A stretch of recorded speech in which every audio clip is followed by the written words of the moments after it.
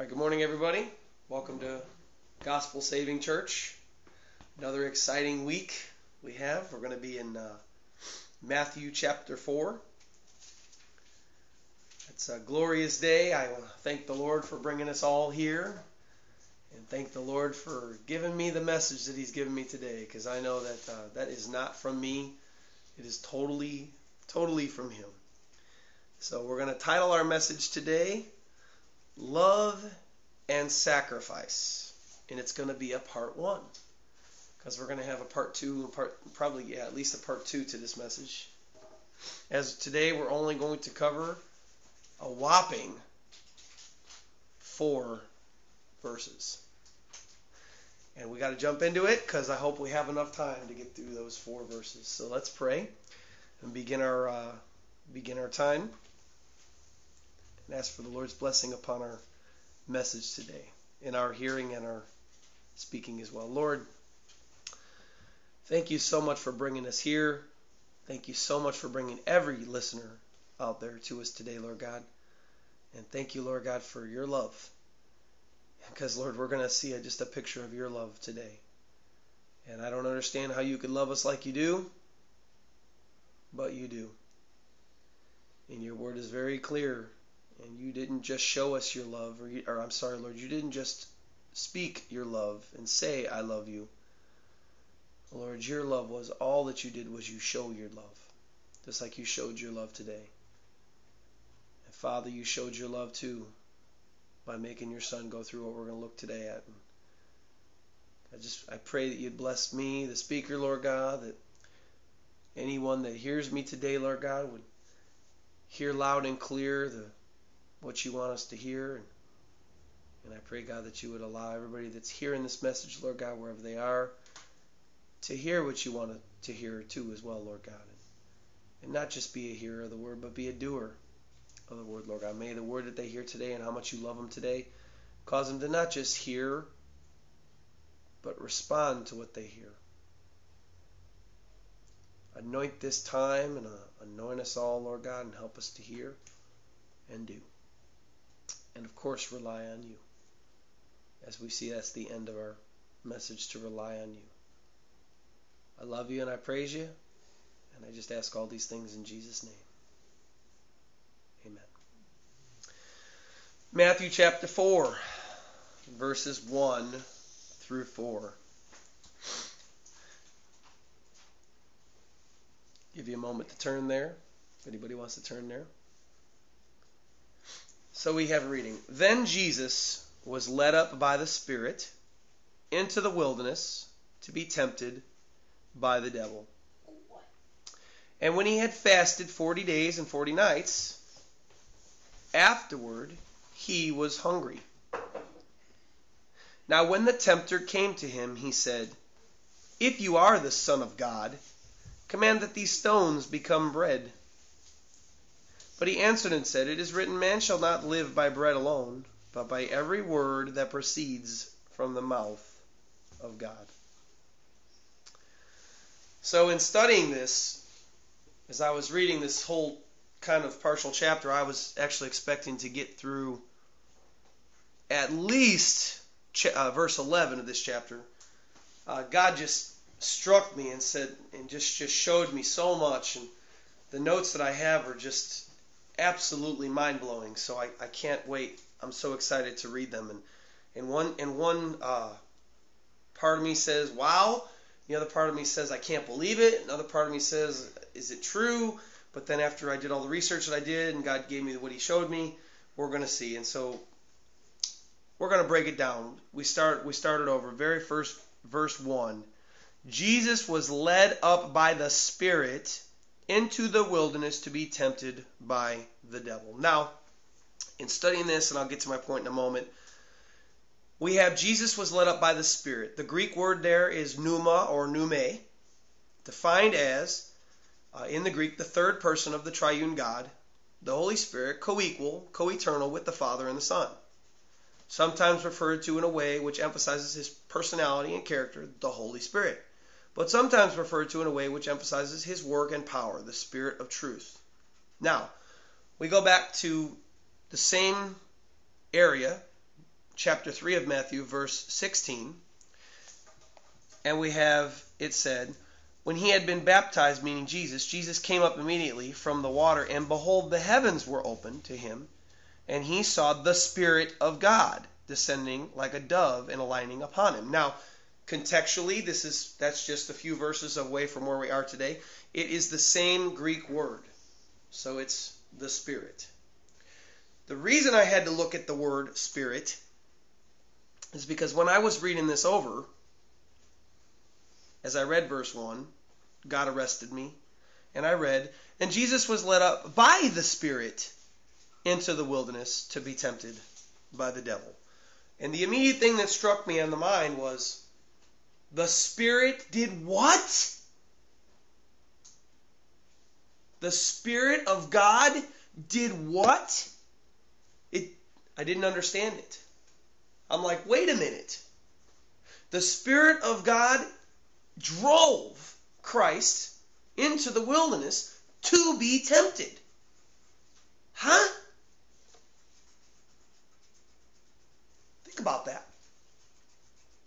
I didn't really want to believe it when I first read it. I was like, what? Are you serious? Our Father, which art in heaven, caused this to happen. We know him better in Mark 14:36, Romans 8:15, and Galatians 4:6 says, Abba, Father, which the Greek word is Abba, and the definition is the most sacred proper name used in prayer form for God. We also know him as John, or in 1 John 4, chapter 4, verse 8, as God is love. So why would a loving God drive his only begotten Son into the wilderness to be tempted by Satan? I don't really see that as a loving God. That's not loving to me. That seems like harsh. That seems unfair. What? I know I'm a loving father. I would probably not do that to my child. But we know this. We know in Romans 8:28 that all things work together for good to those who love God, to those who are called according to his purpose. We know that. We also know Hebrews 4:14 and 15. And it reads, seeing that we have a great high priest who has passed through the heavens, Jesus the Son of God, let us hold fast our confession. For we do not have a high priest who cannot sympathize with our weaknesses, but was in all points tempted as we are, yet without sin. And I have that, and I read that, and I think this act of what God did to Jesus still goes way outside of my understanding and my perception of who God is. And it does not seem like what a loving father would do. And that challenged me. I said, holy camole. But God is love. We know that God is love. God says he's love. Jesus demonstrated his love toward us. God demonstrated his love toward us. Why? But he did it. God sent Jesus into the wilderness to be tempted by Satan. To fast with no food for 40 days and 40 nights. To be tempted by Satan. For that purpose of that. Wow! So why did God do it? That's the key. And that's what God showed me and helped me understand and helped me realize. And the answer is our title. Because he loves us. Simply because he loves us. Wow. Think about that for a moment. It doesn't make sense, but we're going to see why in a moment. Because God loves us, he sent Jesus to go through a terrible, probably the most terrible, torturous time, as we're going to look through later. It was the whole 40 days. Think about that. God loves us. So God showed it to me like this. I've noticed in my walk with Christ that I've gone through some very difficult, terrible times, both spiritually, mentally, and emotionally, along with physical. I've had physical tests, physical tortures. But as God helps me and gets me through those great battles that I have, I notice that somewhere down the road, someone that the Lord will put into my path will have had a similar struggle that I already had and I've been through. Well, since I've already been through that struggle, and since I've already been through that temptation or through that battle, now I can minister to and sympathize with that person, whoever that may be, in a more excellent way. In fact, isn't it true, if we've ever been through a terrible struggle, we've been through it, and we've already been there, and we meet somebody that's going through it, when they even hear the fact that you've been through that, and this is how God helped you through that, and you've already been there, that comforts them. Well, if you've been there, and you've been through that, then I know I can get through that, and you can even help me get through that. Some examples of those trials would be different kind of spiritual attacks, miscarriages, a death in the family, mother, father, etc., losing a job, maybe having been homeless. Nobody that has never been homeless cannot sympathize with somebody on the street that's homeless right now. A woman cannot minister to another woman that's had a miscarriage unless that woman that's talking to her has had a miscarriage, because that woman that's just had the miscarriage feels like nobody in the world knows what they're going through. But then a woman comes along that has. That woman can say, hey, I've been through that. Let me help you. Only if you've been through some terrible tragedy can you sympathize with someone going through one currently. Excuse me. So we have Jesus in Hebrews 4.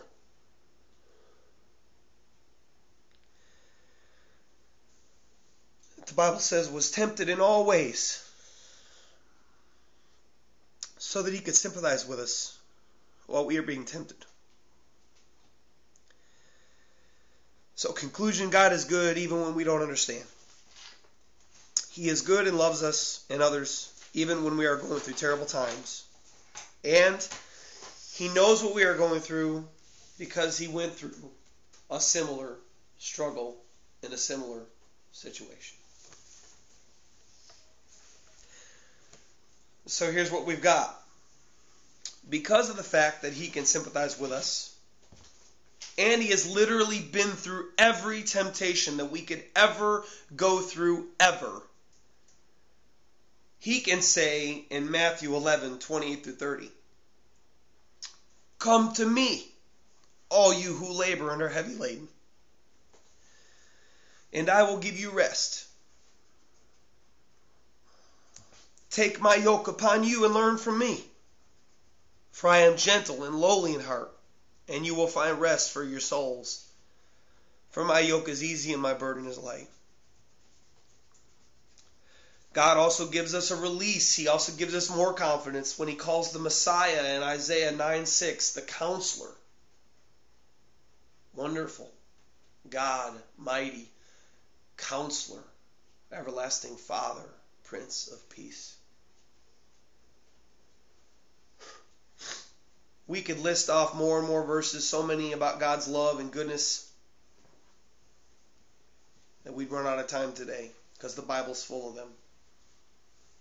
But we have to move on to our next section. But I just want us to remember, and we can never forget, for what Jesus went through here. Remember that God knows how to lift up the broken and downtrodden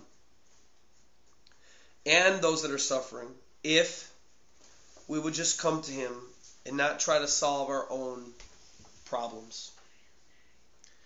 And see that in verse 1 and 2, that although Jesus had to go through this tough time of starvation and temptation and terrible struggles, that why did he do it? He did it simply because he loves us. We could talk about that all day long, but wow. So real quick, moving on. Something that I have read and gotten wrong, and even something I've even heard taught wrong, is verses 2 and 3, and I'm going to read them. And when he had fasted 40 days and 40 nights afterward, he was hungry. Now when the tempter came to him, he said, "If you are the Son of God, command these stones to become bread." This can easily be read as Satan only threw 3 temptations at Jesus. Easily. That's what I've seen it. I've heard it taught. It's taught that these 40 days, that was it. We can just glance over it and see, but it really just says, now when the tempter came. It doesn't say when the tempter came. So we have perspective. We have perspective.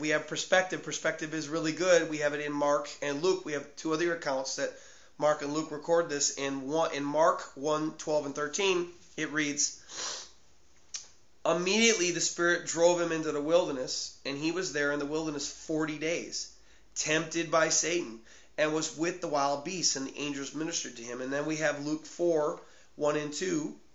It reads, "Then Jesus, being filled with the Holy Spirit, returned from the Jordan, and was led by the Spirit into the wilderness, being tempted for 40 days by the devil. And in those days he ate nothing, and after when they had ended, he was hungry." So it can be really easily glanced over that at the end of those 40 days, that's when the tempter came, that's when Christ was tempted, but realistically, that's not what the other perspectives show us. And we want to make sure that we're correct contextually, because that's how we know we get a correct and accurate reading and translation of the Bible. We don't just want to pick and choose whatever we want. We want to take everything as a whole. And remember, since the 4 Gospels were written from 4 different perspectives, we have those 4 perspectives to show us different aspects that we may read it wrong in one Gospel, whereas where Gospels 2 and 3 or Gospels 1 and 4 may have it recorded like this, and we can see it in a whole different light. So we see that this love that Jesus had, God loved us, and that's why Jesus loved us, and that's why he went into the wilderness being tempted 40 days and 40 nights.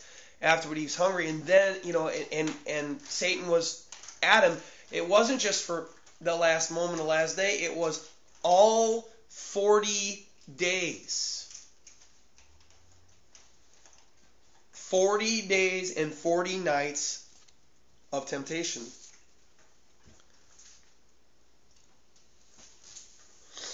Now, on top of that, not only do we have Jesus being tempted for that 40 days and 40 nights as a whole, all together, the whole time, we also have Luke's recording in 4:13. At the very end, Luke adds a little detail onto the end, and he writes, "Now when the devil had ended every temptation, he departed from him until an opportune time." So now this doesn't mean that Jesus was just tempted for 40 days and 40 nights, but what this means is that at every opportune moment, Satan came back to him and tempted him until he was dead and in the tomb, and he was no longer on this earth. Even seeing this made me wonder, after I realized in light of all the context of Scripture, it made me realize, wait a minute, I wonder how many other ways Satan tempted Jesus. We only have these 3.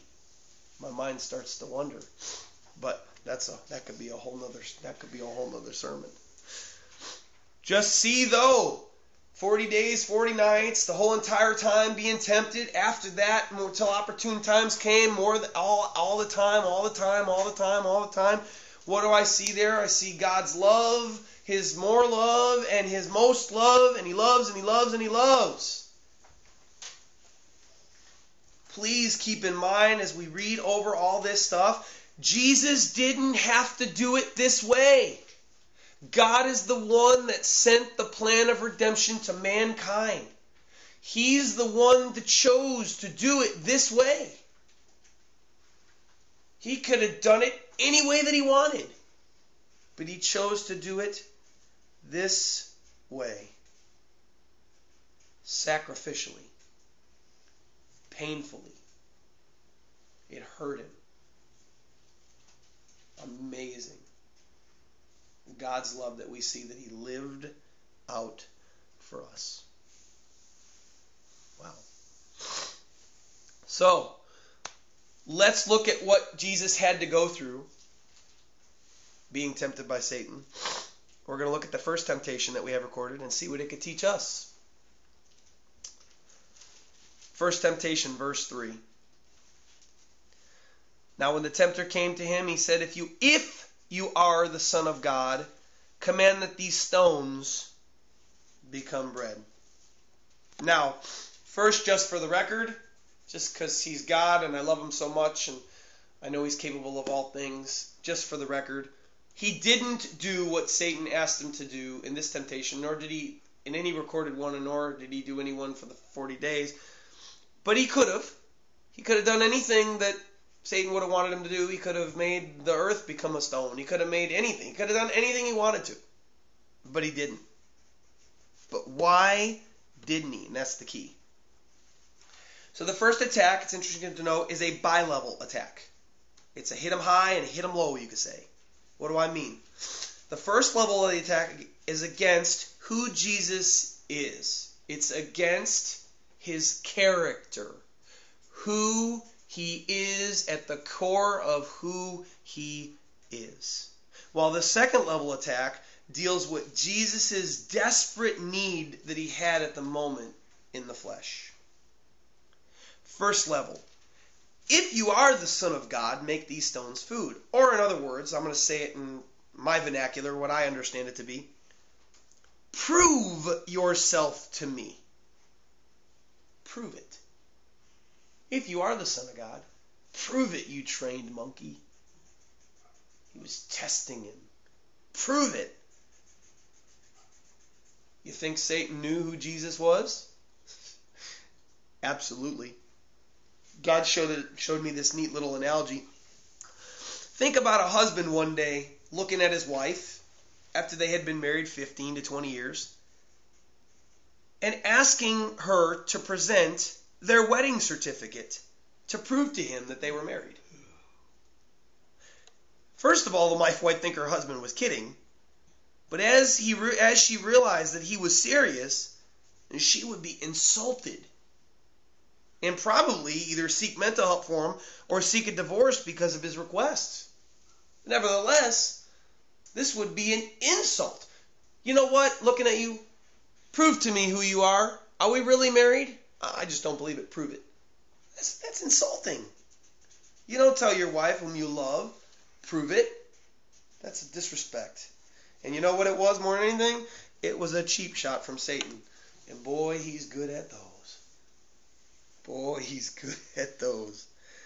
Now, I've had people challenge me with, if Jesus God God would come and just appear to me right here, stand right here and just show himself to me, I'd believe him. Well, from God's perspective, we have Romans 1, 18 through 20. I'll give you a moment to turn there if you'd like. Romans 1, 18 through 20.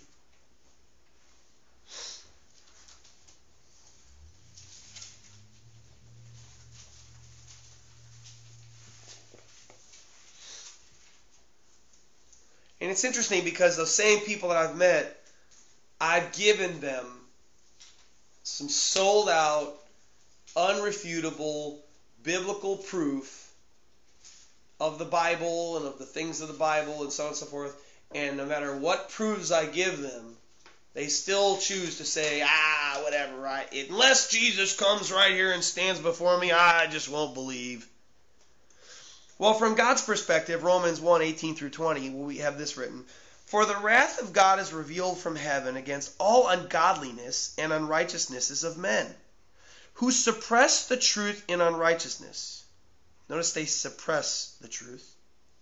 Because what may be known of God is manifest in them, for God has shown it to them. For since the creation of the world, his invisible attributes are clearly seen,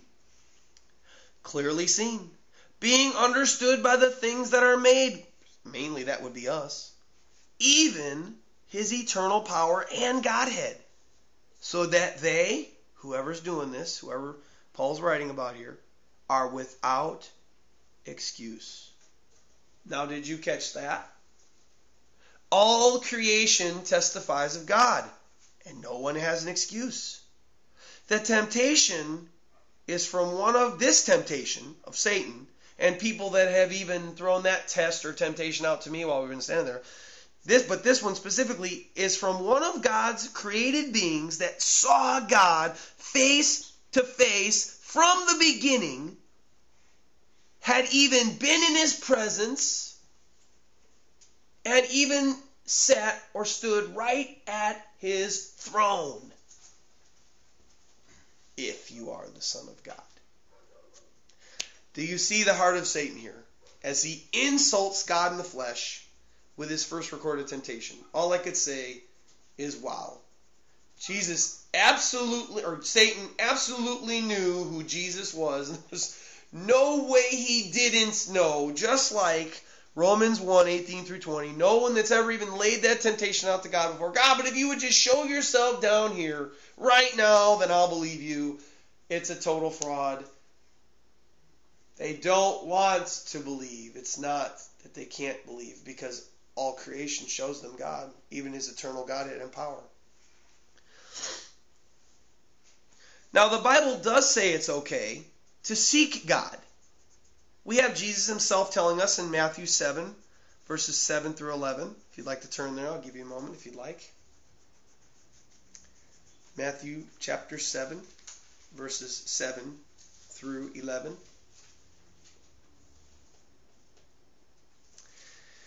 And we have Jesus recorded as saying, "Ask and it will be given you. Seek, you will find. Knock and it will be opened to you. For anyone who asks receives, and he who seeks finds, and to him who knocks it will be opened. Or what man is there among you who, if his son asks for bread, will give him a stone? Or if he asks for a fish, he will give him a serpent?" And Jesus calls us out here. He says, "If you then, being evil, know how to give good gifts to your children, how much more will your Father who is in heaven give good things to those who ask him?"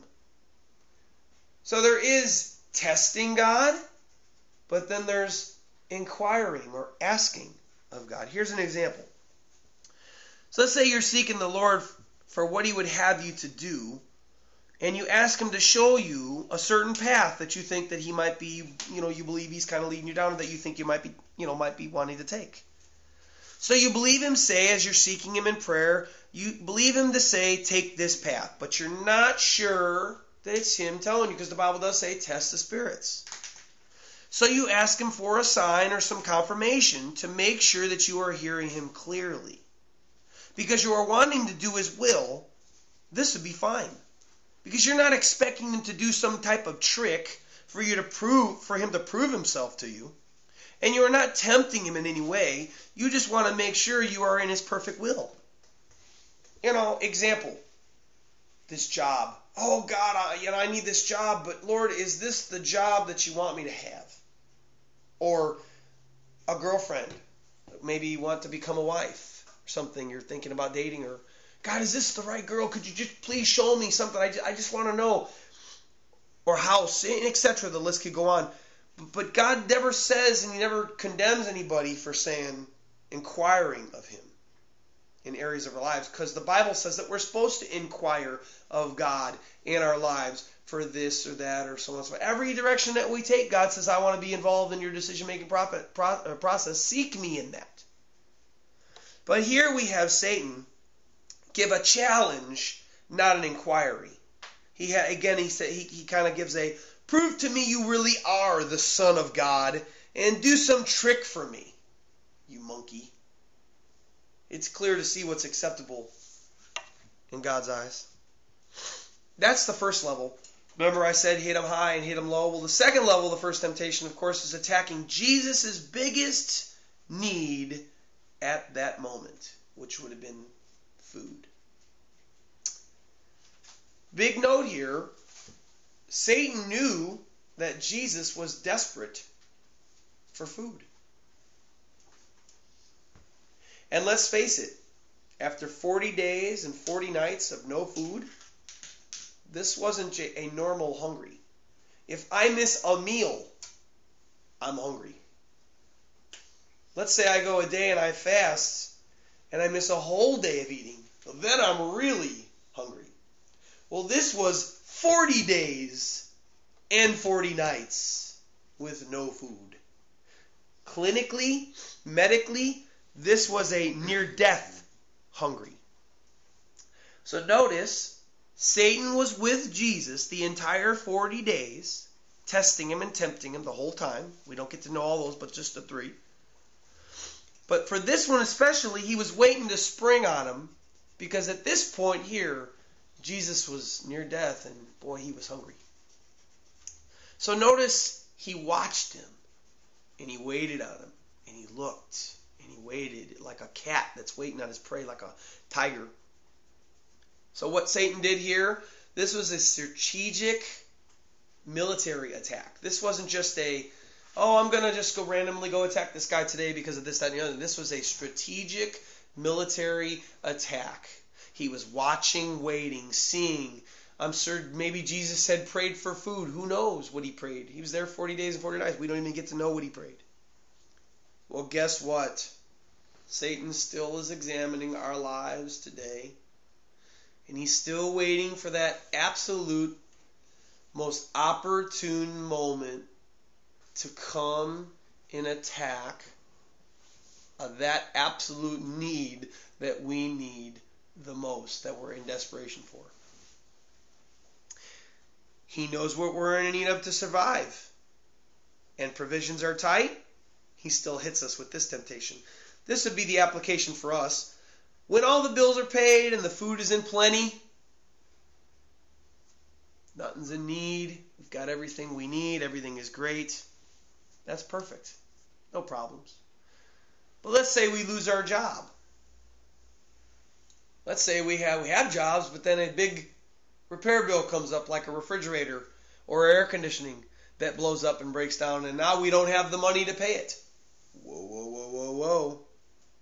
What's the first thing that might come into our minds? Because I know, since I'm a human and I've got first-hand account of Satan's attacks, if God really loved you, then why would this bad stuff be happening to you? Notice what that just attacked? God's character. If God really loved you, why would this bad stuff be happening to you?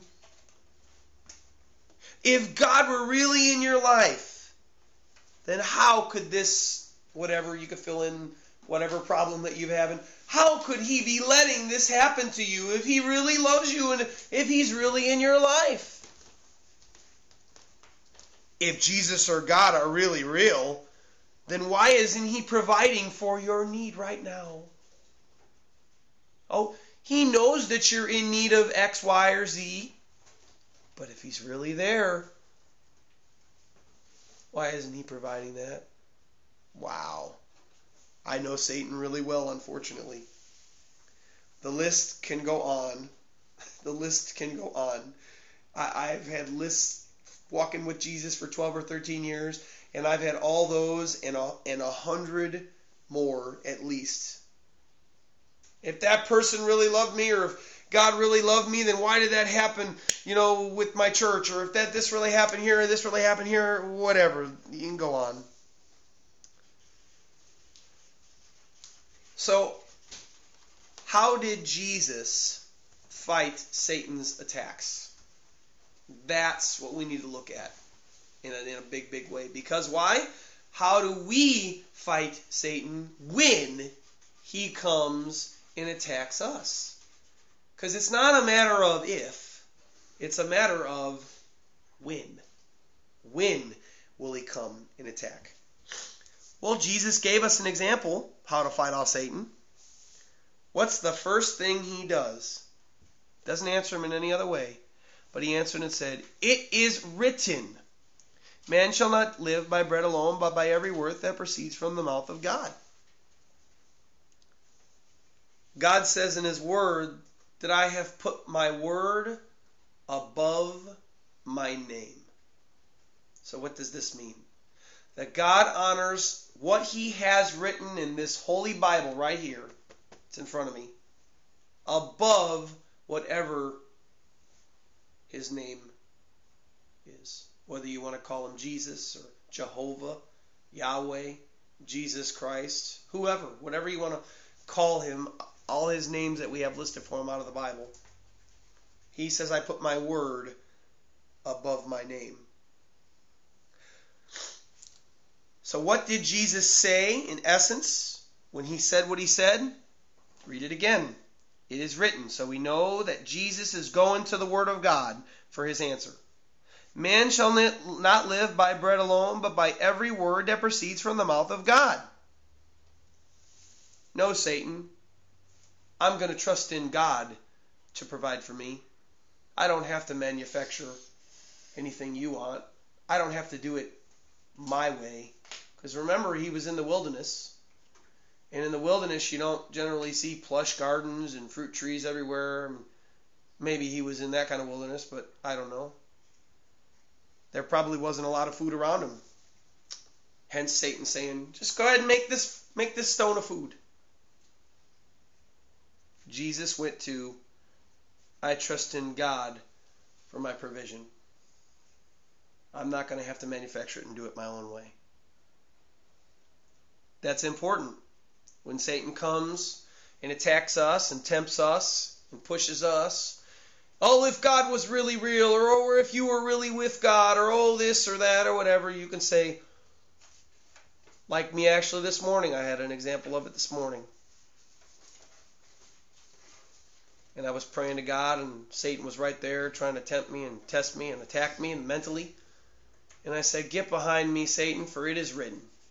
God put it on my heart, and he said, you're not just going to teach my word, Ed. You're going to actually live by exactly what you teach. And I said, you know what? You're right, Lord. You're absolutely right. Because I'm bad at get behind me, Satan, because it is written. I'm bad at that. So God showed me this morning that I need to be better at when I feel those temptations and I recognize them and I know that they're coming.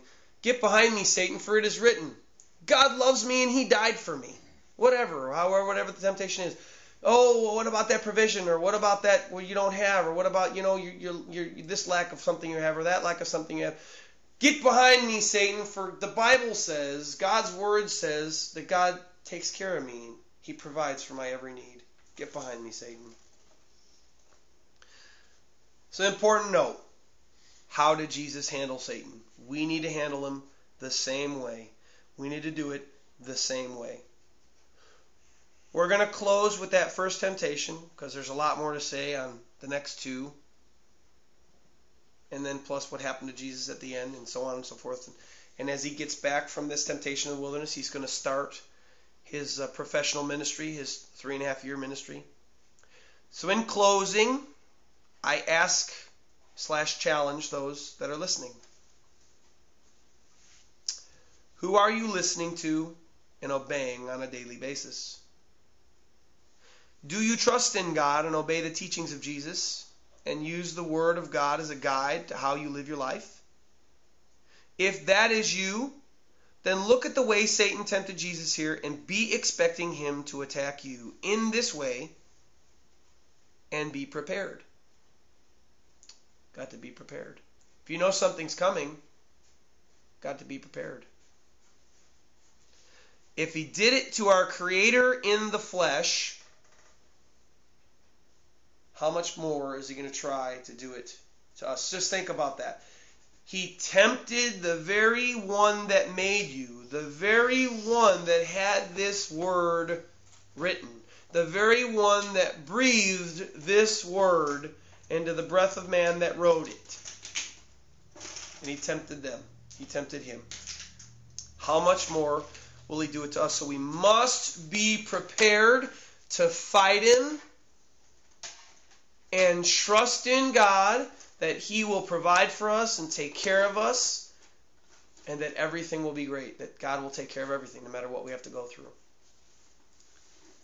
Now on the other side, I talk now to those that don't obey the teachings of Jesus in your life. Do you find that you don't obey the teachings of Jesus in your life? Or can you sit there to yourself and even say, I don't even really know what Jesus taught?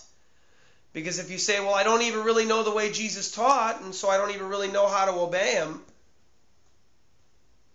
it would be like a doctor walking up to a doctor and saying, hey, doctor, yeah, I'm a doctor. Well, what kind of doctor are you? Well, I'm an eye doctor. Well, how do I fix this problem in my eye? And he would say, well, I don't know.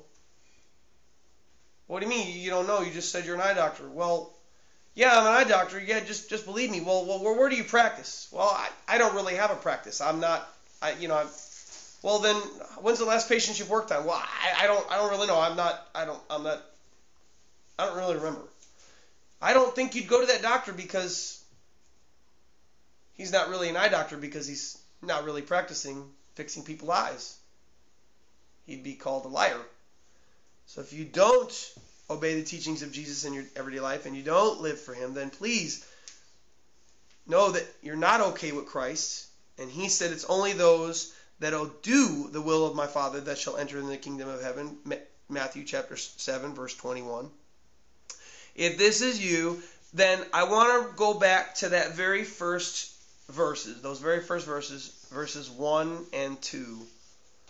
And I want to ask you to look at how much God loves you and how much He sacrificed for you and how much He endured for you. That not only did He endure the cross of Christ, which He came and He lived and He died a brutal death on that cross, and then died and was buried and then rose again on the third day. Not only did He do that in the flesh, but He also faced these temptations in the wilderness. He went and He suffered 40 days and 40 nights, and then for 3 years plus He suffered with Satan coming to Him every single opportune moment time that he could come. Satan came and he tempted Him. And remember that God did this for you because He loves you, and because He could have chosen any way to do it. He could have come to earth and He could have commanded, anybody that wants to love me now, or I'm going to cast you away. Love me now. But He didn't choose to do it that way.